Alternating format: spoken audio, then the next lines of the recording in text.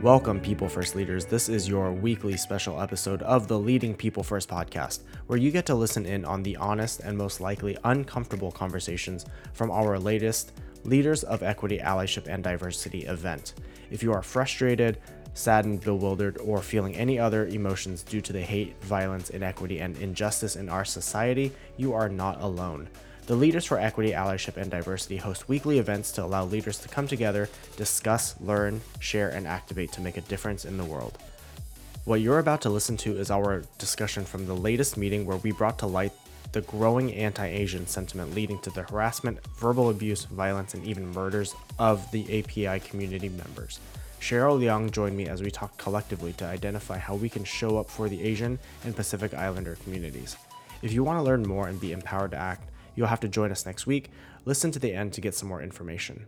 So get ready to come together and lead, and let's dive on in.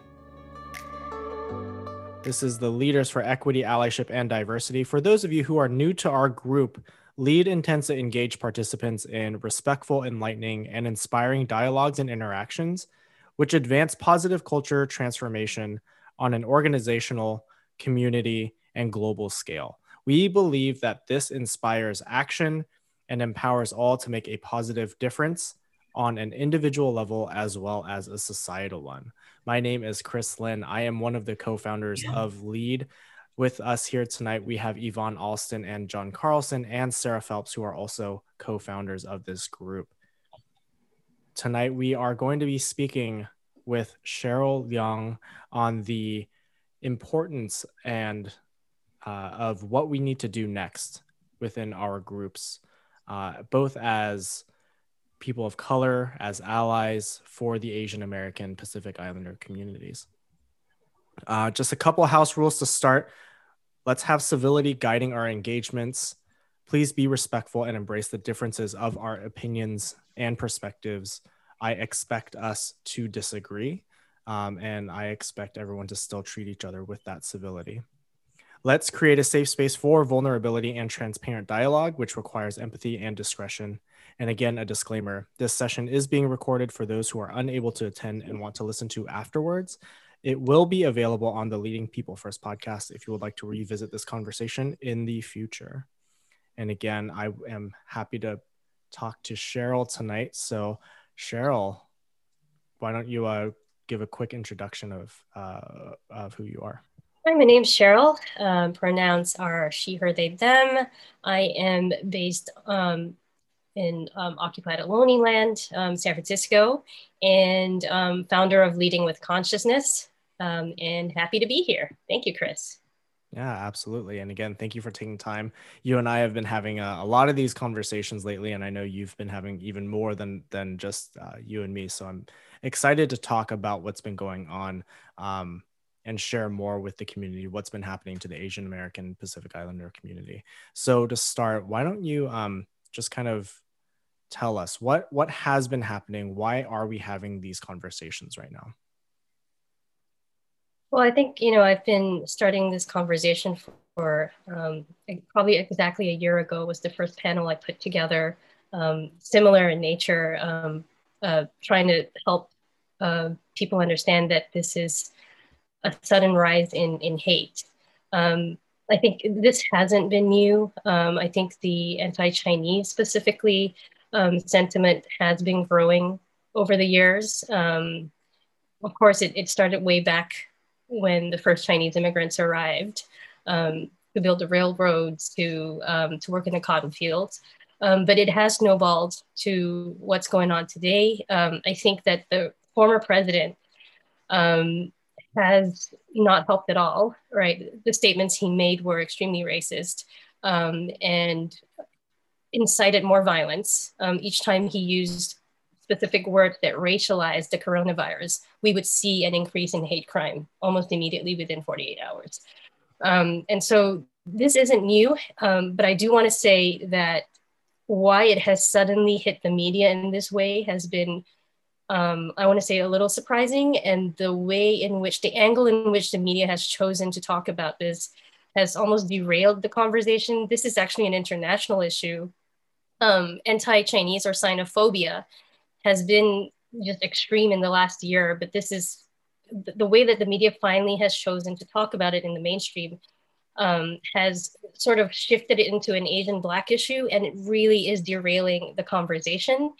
And in some ways, it has become an anti-Black sentiment with mainstream media, and I strongly disagree with that. And I really want to shift back to the conversation that this is an international hatred issue that has surfaced because of the racialization of the coronavirus.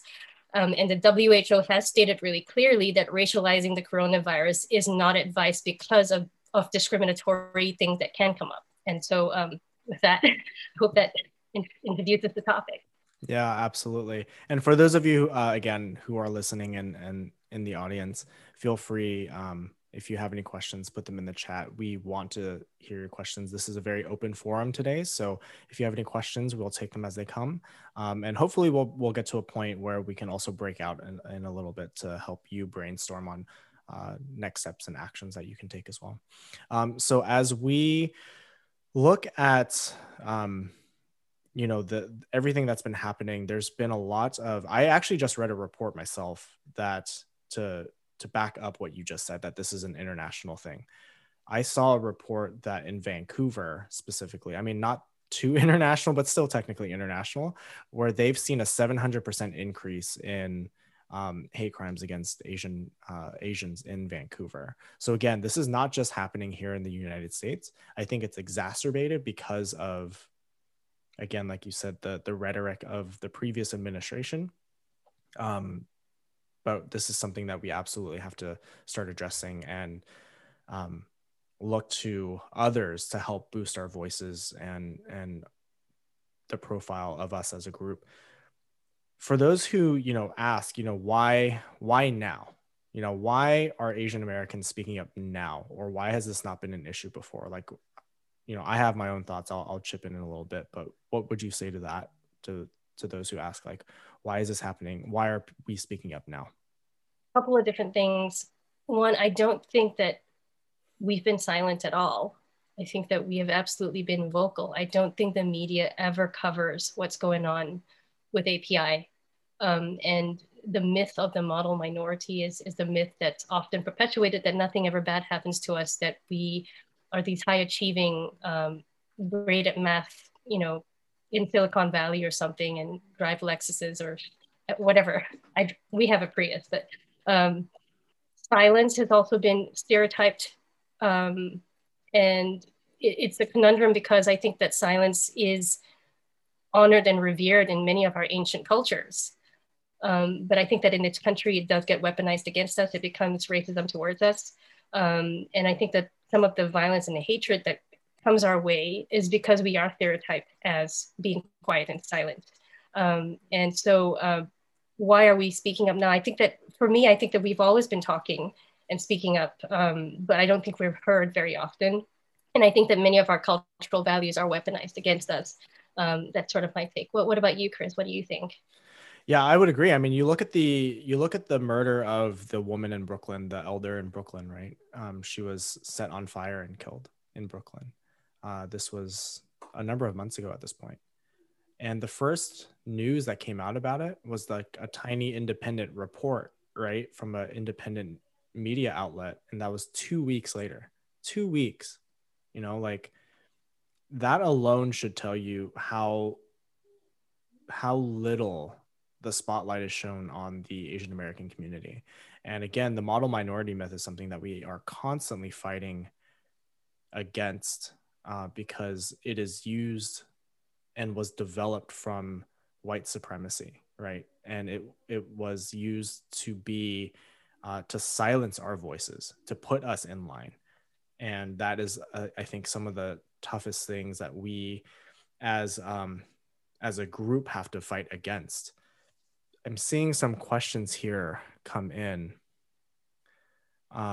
First one is, can you comment on the similarities or differences between East Asian and South Asian experiences in the current upsurge of violence and increased media coverage? You know, when most people think about Asian, Cheryl, I think they think about people who look like you and me, right? They don't think about South Asian. And so that is something that is that is vastly underreported as well.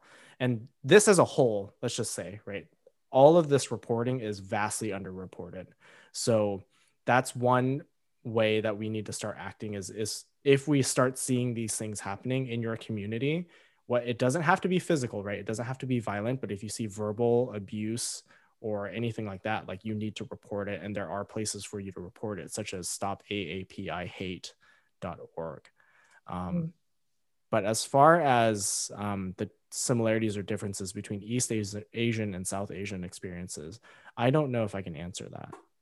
Do you have an answer? I think if the person asking the question was referring to the hatred that happened after post 9/11, where people couldn't tell the difference between a South Asian or an Arab or a Middle Eastern or an Iranian or a Turkish person, I think that even when that was happening, I think there was a lot of solidarity between Japanese Americans coming together with South Asians and West Asians and Middle Eastern folks at the time, because I think that they could relate because of the internment camps and what happened. Geopolitical incidences or conflict with the US often hits Asia, and it's like Russian roulette. It's like which group is going to get it next. It's always about what geopolitical thing is happening. And that's the group that's going to get it. So I guess in that case, I could probably see that similarity. Yeah, absolutely. Another question. Now we can speak out, but how can it be effective? So I'm going to take that as how can our message be more effective, either from us as a community or from allies? You know, for allies, it's just, again, I would say just constantly speaking up, right, and constantly fighting for those that you know in your realm who do identify as Asian American Pacific Islander, right? And again, when we say Asian, I'm all encompassing all of Asia, and speaking up for them. The other thing that, you know, is going back to the solidarity with other groups and people of color is we have to stand in solidarity with them as well. So just because whoever's listening to this, you're listening to this and you're saying, I need to stand up for Asian people, does not mean you're not standing up for Black people, does not mean you're not standing up for the Latinx community or the LGBTQ community, right? We are all marginalized and we've all been oppressed. So we all have to, just because we're fighting for the Asian community today or right now, right this minute, does not mean we're not going to fight for one of those other groups the next minute or tomorrow. Another question, do you think the increased international focus of Chinese investment and influence, especially the Western Hemisphere, has contributed to the increase of xenophobia specifically? Do you want me to jump in? Yeah, if you could. I feel like it's like opening a can of worms here.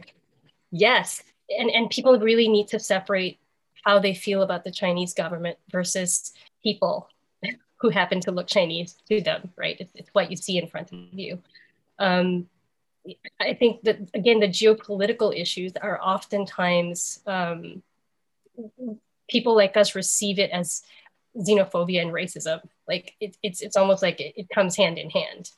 We need to separate what's anti-Chinese government versus anti-Chinese, and then what's xenophobia. A lot of the, you know, I was sort of sitting down with some of my Jewish activist friends, and we were comparing what the rhetoric was like right before, you know, the Holocaust, right? And the stereotypes and the ways they were talking about the Jews. It's exactly the same rhetoric that's being used to be talked about Chinese in the US right now. And so that's scary to me because, you know, they were talked about as foreign. They were talked about as people who were investing in properties. They were, you know just a bunch of stereotypes that were very scary and dangerous, and bringing up issues of scarcity, psychological scarcity for people. And it led to the Holocaust. So I think we do need to be really careful with how, again, geopolitical issues and economic kind of sentiments, how they're being played out in terms of racism and xenophobia for our community. Yeah, absolutely. I mean, as you're saying that, and it brought me back to what you said a few minutes earlier about the Russian roulette of the groups that are being targeted, right?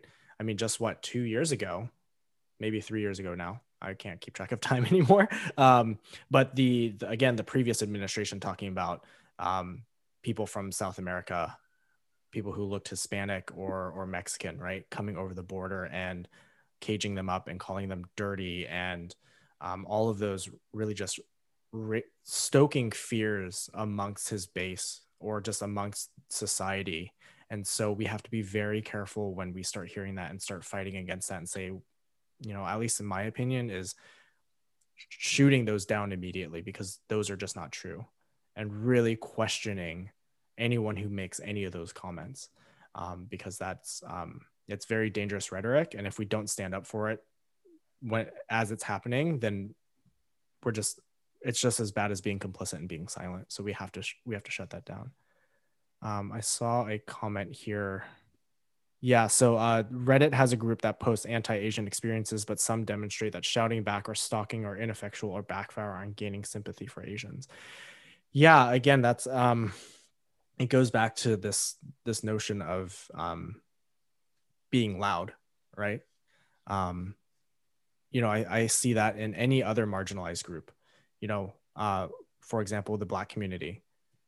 You can't protest like this. You can't be in the streets. You can't block down highways. Okay, we'll kneel at games. Nope, you can't do it that way either. Well, we won't, we'll walk out at work. Nope, you can't protest that way either. Like, it's like, no matter what you do, no matter how you act up and bring up things for any group, it's going to be seen as a negative. So just do it. Like, just do it. It doesn't matter. You're going to get flack for it, is my opinion.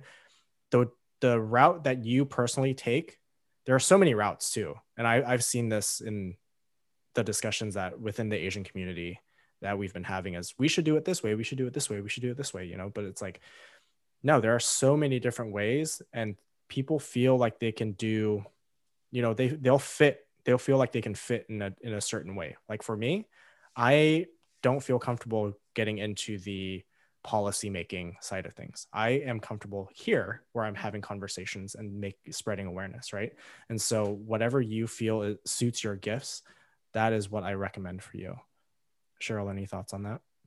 Yeah, if you don't have a voice, use whatever else. Like this needs to get out, because there's so much gaslighting. I think that I think the way that someone like me is perceived, it goes one of two ways. One, your racism isn't really all that bad, and like, aren't you all okay and perfect and fine? Aren't you all doing well?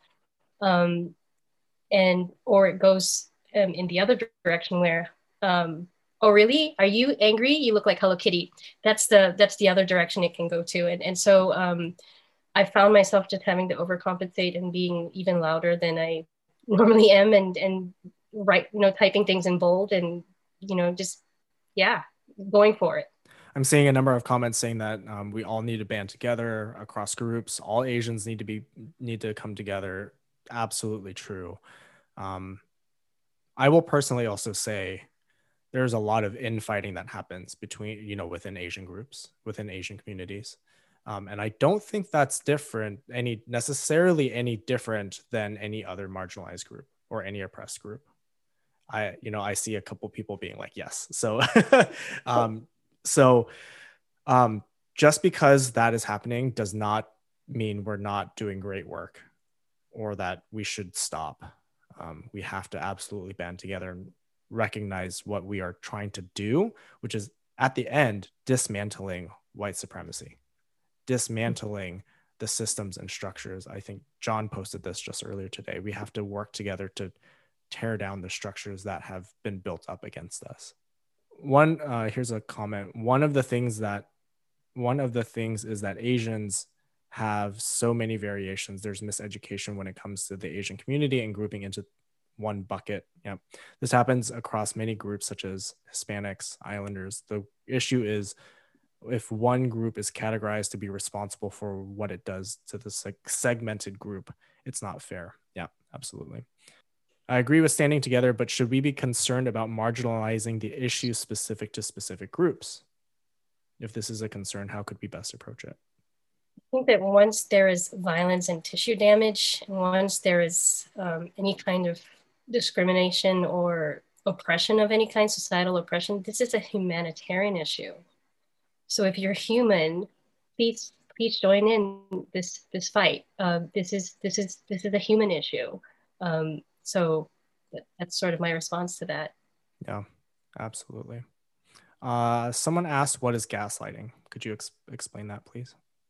I think this term was sort of circling therapists when we talk about abusive relationships, and there's the sort of the partner that is abusive has the manipulative ability to make the other partner feel as if their reality doesn't exist, and the abused person who's experiencing the abuse almost starts to question their reality in this sort of manipulative abusive relationship. And I think racial gaslighting has that same effect, where white supremacy makes, people of color, BIPOC, feel as if their experience doesn't matter, doesn't count, isn't really real. And that's gaslighting, where your experience is erased. Yeah. I can't expand on that much more. Perfect. Fantastic. All right. If there's any more questions or comments, feel free to put them in. There's always a difference of opinion within groups.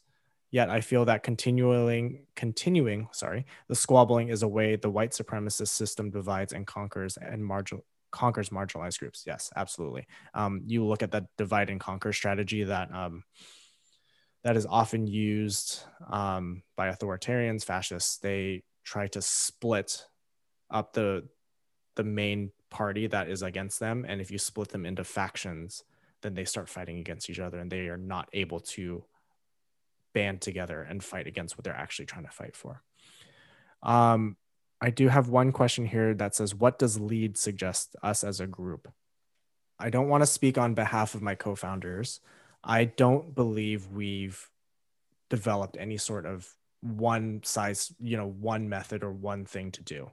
Do we stand against racism in all facets? Absolutely. This is why this group was created. We stand against every instance of hate, no matter who the group is.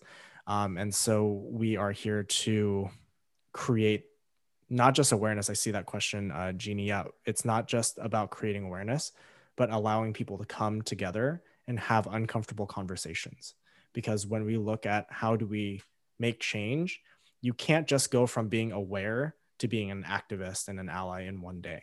You need to be able to start speaking it and start advocating and start having that education and everything in your toolkit to be able to become activated and empowered to make a change. So that's what we're here for. We're closer to the side of education, but again, it's to allow individuals like yourselves, everyone's here, to learn, to absorb, to get some of the tools.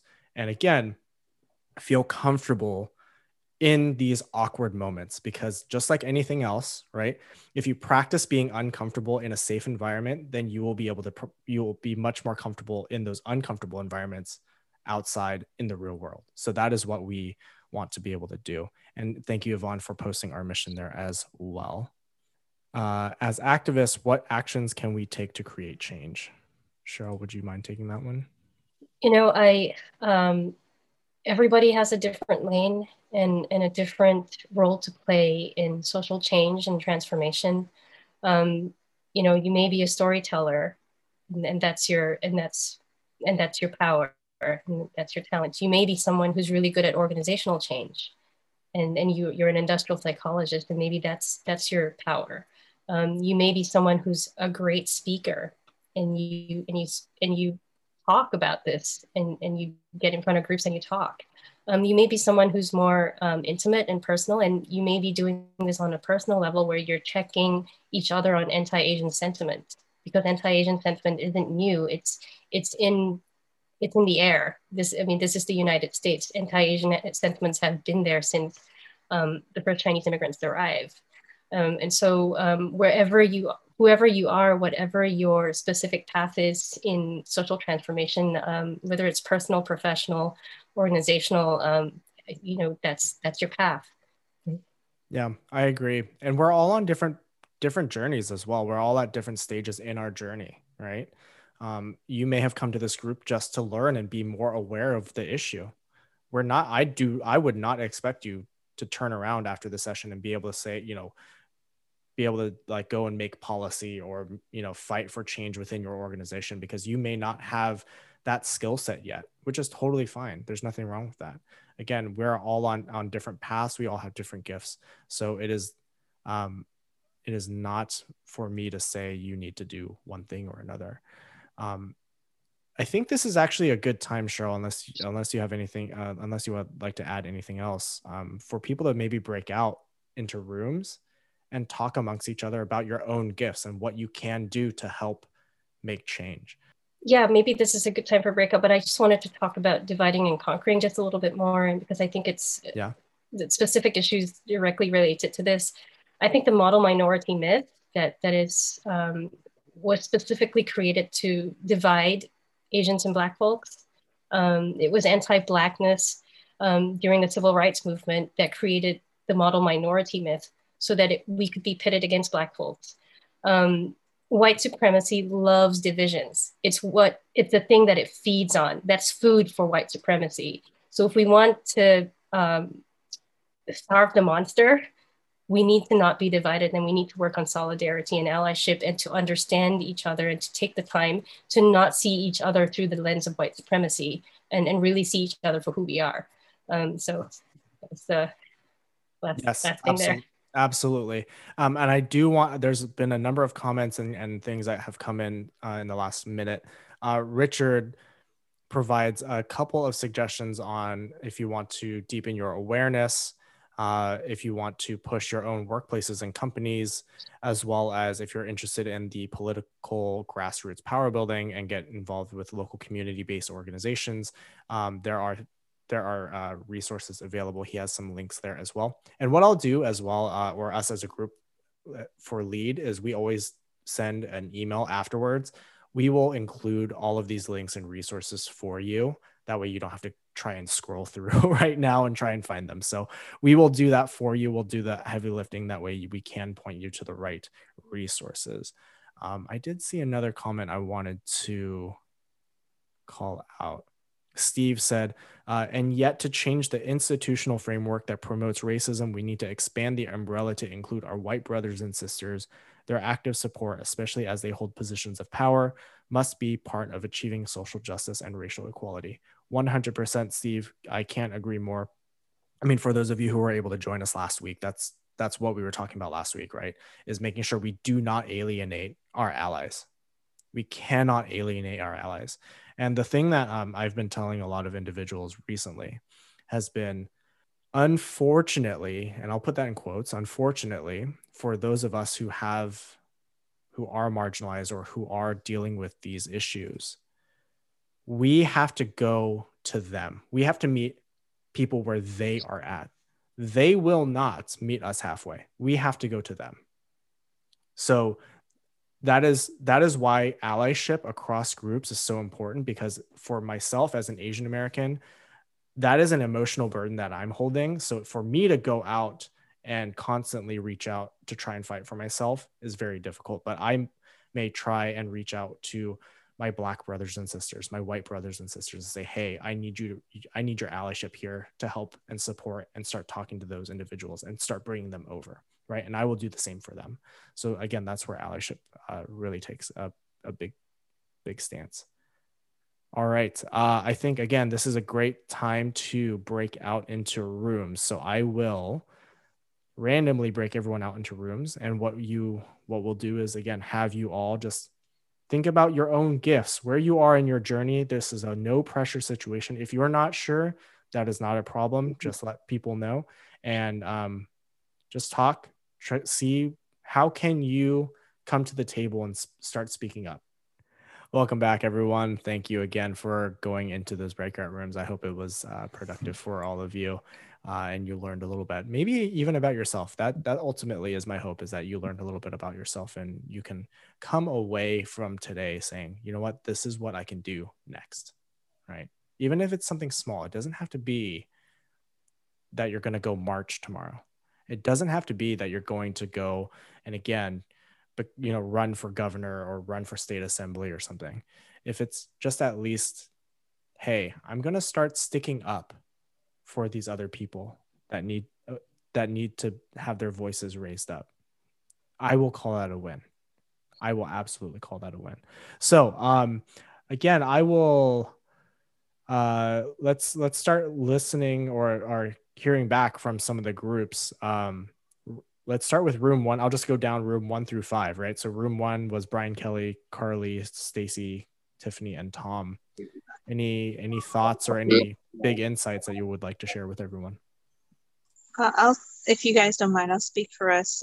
We all learn that we have to unlearn a lot of things. We're all a fan of courageous conversations, of reaching out to our Asian friends and family and kind of listening to what they have to say and find out how to be an ally using our power and platform. Some of us are in HR, some of us maybe have people in the medical field. So, maybe challenging those administrations and groups. What are you doing as far as support? And some of us wanted to get a little more involved in local politics and educating ourselves more about that. So that was our group. Fantastic. Thank you, Stacy. Wonderful. Room 2 was Jeannie, Locke, Rocky, and Viet. Feel free, any one of you, to hop in and share. I can speak for the group, if you don't mind. We learned that we are storytellers, organizers, bridge builders, and masters at building connections with other people. So I think that going back to Cheryl's point earlier in terms of us contributing in the way that we can, I think, it was pretty good to see that the 5 of us all sort of know how we can participate and understand what our place is in this process. And it's a really good start. It's really, I think it validates the fact that people have really thought about this through and have kind of internalized, how do I play a role in this entire big, large process? And it was really nice to see. Beautiful. Thank you. Room 3 was Keith, Lindsay, Rashmi, Steve, and Tom. I can jump in quickly, and Steve, Keith, Rashmi, if there's anything you want to add. So some of us have experience and some of us are here learning for the first time. I feel like even though I've been attending some of these calls for a while and I feel like I have something to offer, there's so much more I have to learn. And it was also, we talked about some of the importance of responding in a way that's culturally sensitive for Asian American and Pacific Islanders, and also in a way that is recognized. So that was something that was really intriguing, just to think about what needs to be shown up. And I think, Keith, apologies if I'm misconstruing some of these words or miscommunicating them, but I feel like you really raised an interesting point, is that it's not easy for this to be manifest and shown up in a way that is more visible, more consistently. So that's a real challenge. And at the same time, there's also just wonderful glimmers of light with some of the storytelling that's occurring and some of the documentation that Steve was sharing about. So I don't know if there's anything that you 3 want to add, but hopefully that covers the bulk of it. Rashmi, you're unmuting. You want to talk? No, No, thank you, Keith, Thomas, Steve. No, but I was just going through the notes, and I really appreciate what Thomas just summarized. I appreciate what Lindsay mentioned. She's, becoming more aware and here to see how she could build that ally. So much resonates to what we are here to support each other. And I think that's such a valid point that she mentioned, so something that good takeaway. I mean, sometimes you're here to learn, sometimes you're here to share, but it's so essential to kind of make that extra step, go out and be that ally. It's so essential. This word is actually ringing every day ever since I've heard on Lead, and it makes more sense to become that individual and that professional. It's so critical to be that ally. Thank you. Thank you, Rashmi, and thank you, Tom. I appreciate it. Room 4 is Andy, Chiamaka. I apologize if I mispronounced your name. Rosie, Sarah, and Tanya. Okay, so no one is going to speak up. Should I speak for the group, Sarah? I think you're speaking now, so go for it, Tanya. Oh, okay. Okay, my gift for gab. Okay, so there were different factors that was addressed in here. Andy, which was pretty silent, but he brought up a good factor and had a story to tell about Google. I started out being very upset about the organization here and now trying to do this diversity things and embrace diversity, but I feel as though they do it for show, but I don't see action. So I have a problem with they just sending out videos and sending out these large communication. Even my company do it, but they're doing nothing. But I had hope when Andy, my little friend over there, expressed that Google really there's some organization that really are doing things and making a difference, and he has seen an influx of change. What we can do, and what I've realized, I knew that these things was happening with the Asian and Trump was doing this. But for me, when I first started in the news and I started to see the news, and it started from last week, it broke my heart and cried that they were doing that to old Asian. I am an advocate for people of any kind. And I found that really sad. And the first thing that I thought was, okay, there was a man that continuously with his words, antagonized people and literally did a Jim Jones thing to brainwash people to believe that the Asian was responsible for what was all happening.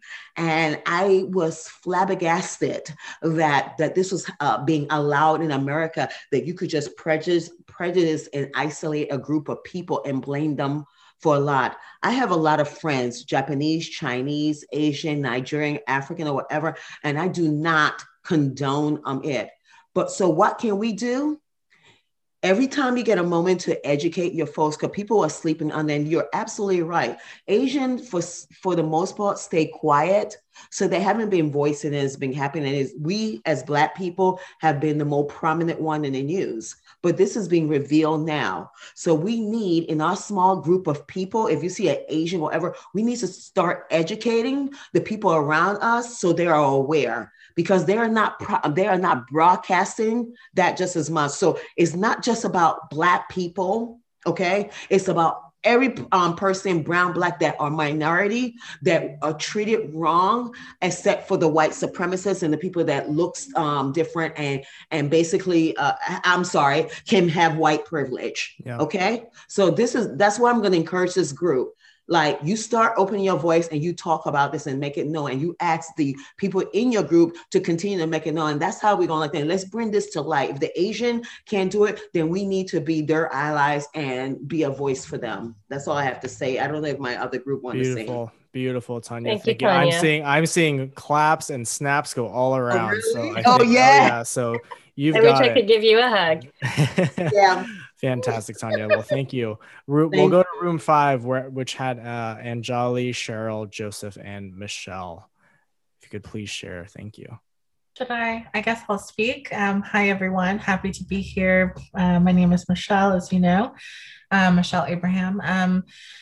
We talked a lot about the ways in which we specifically are sort of uplifting and bringing awareness and being allies and contributors to solutions.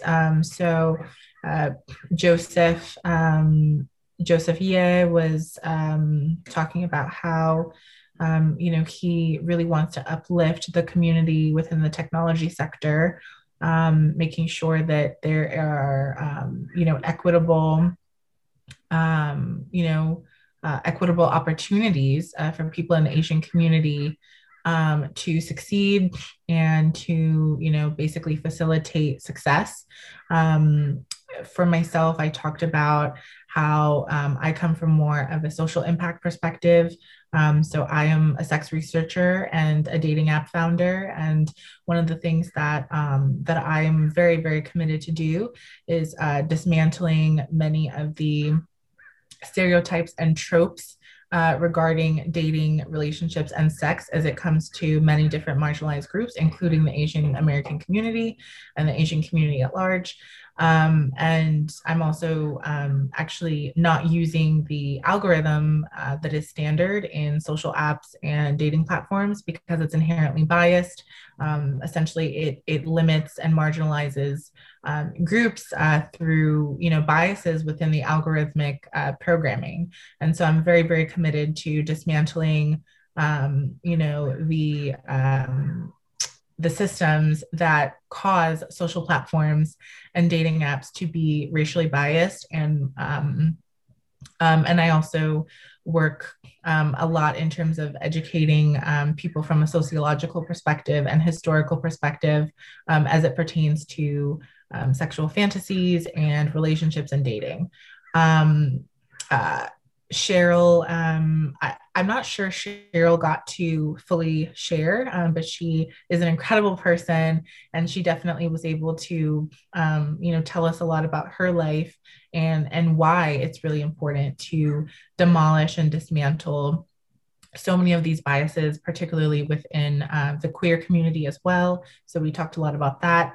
And Anjali, who I believe works at Cisco, was, also talking about the fact that, there is negative treatment oftentimes of immigrants from the Asian community who are working at companies and not receiving equal treatment and not being treated well due to being immigrants and also in the Asian community. So we talked a lot about like the intersection between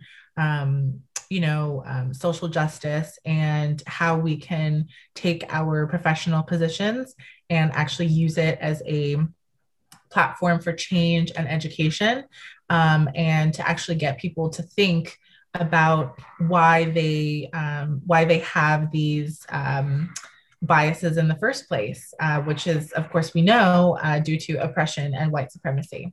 Thank you. Fantastic. Thank you, Michelle. Room 6, we had Alicia, Carol, Emma, Chris, and Tammy.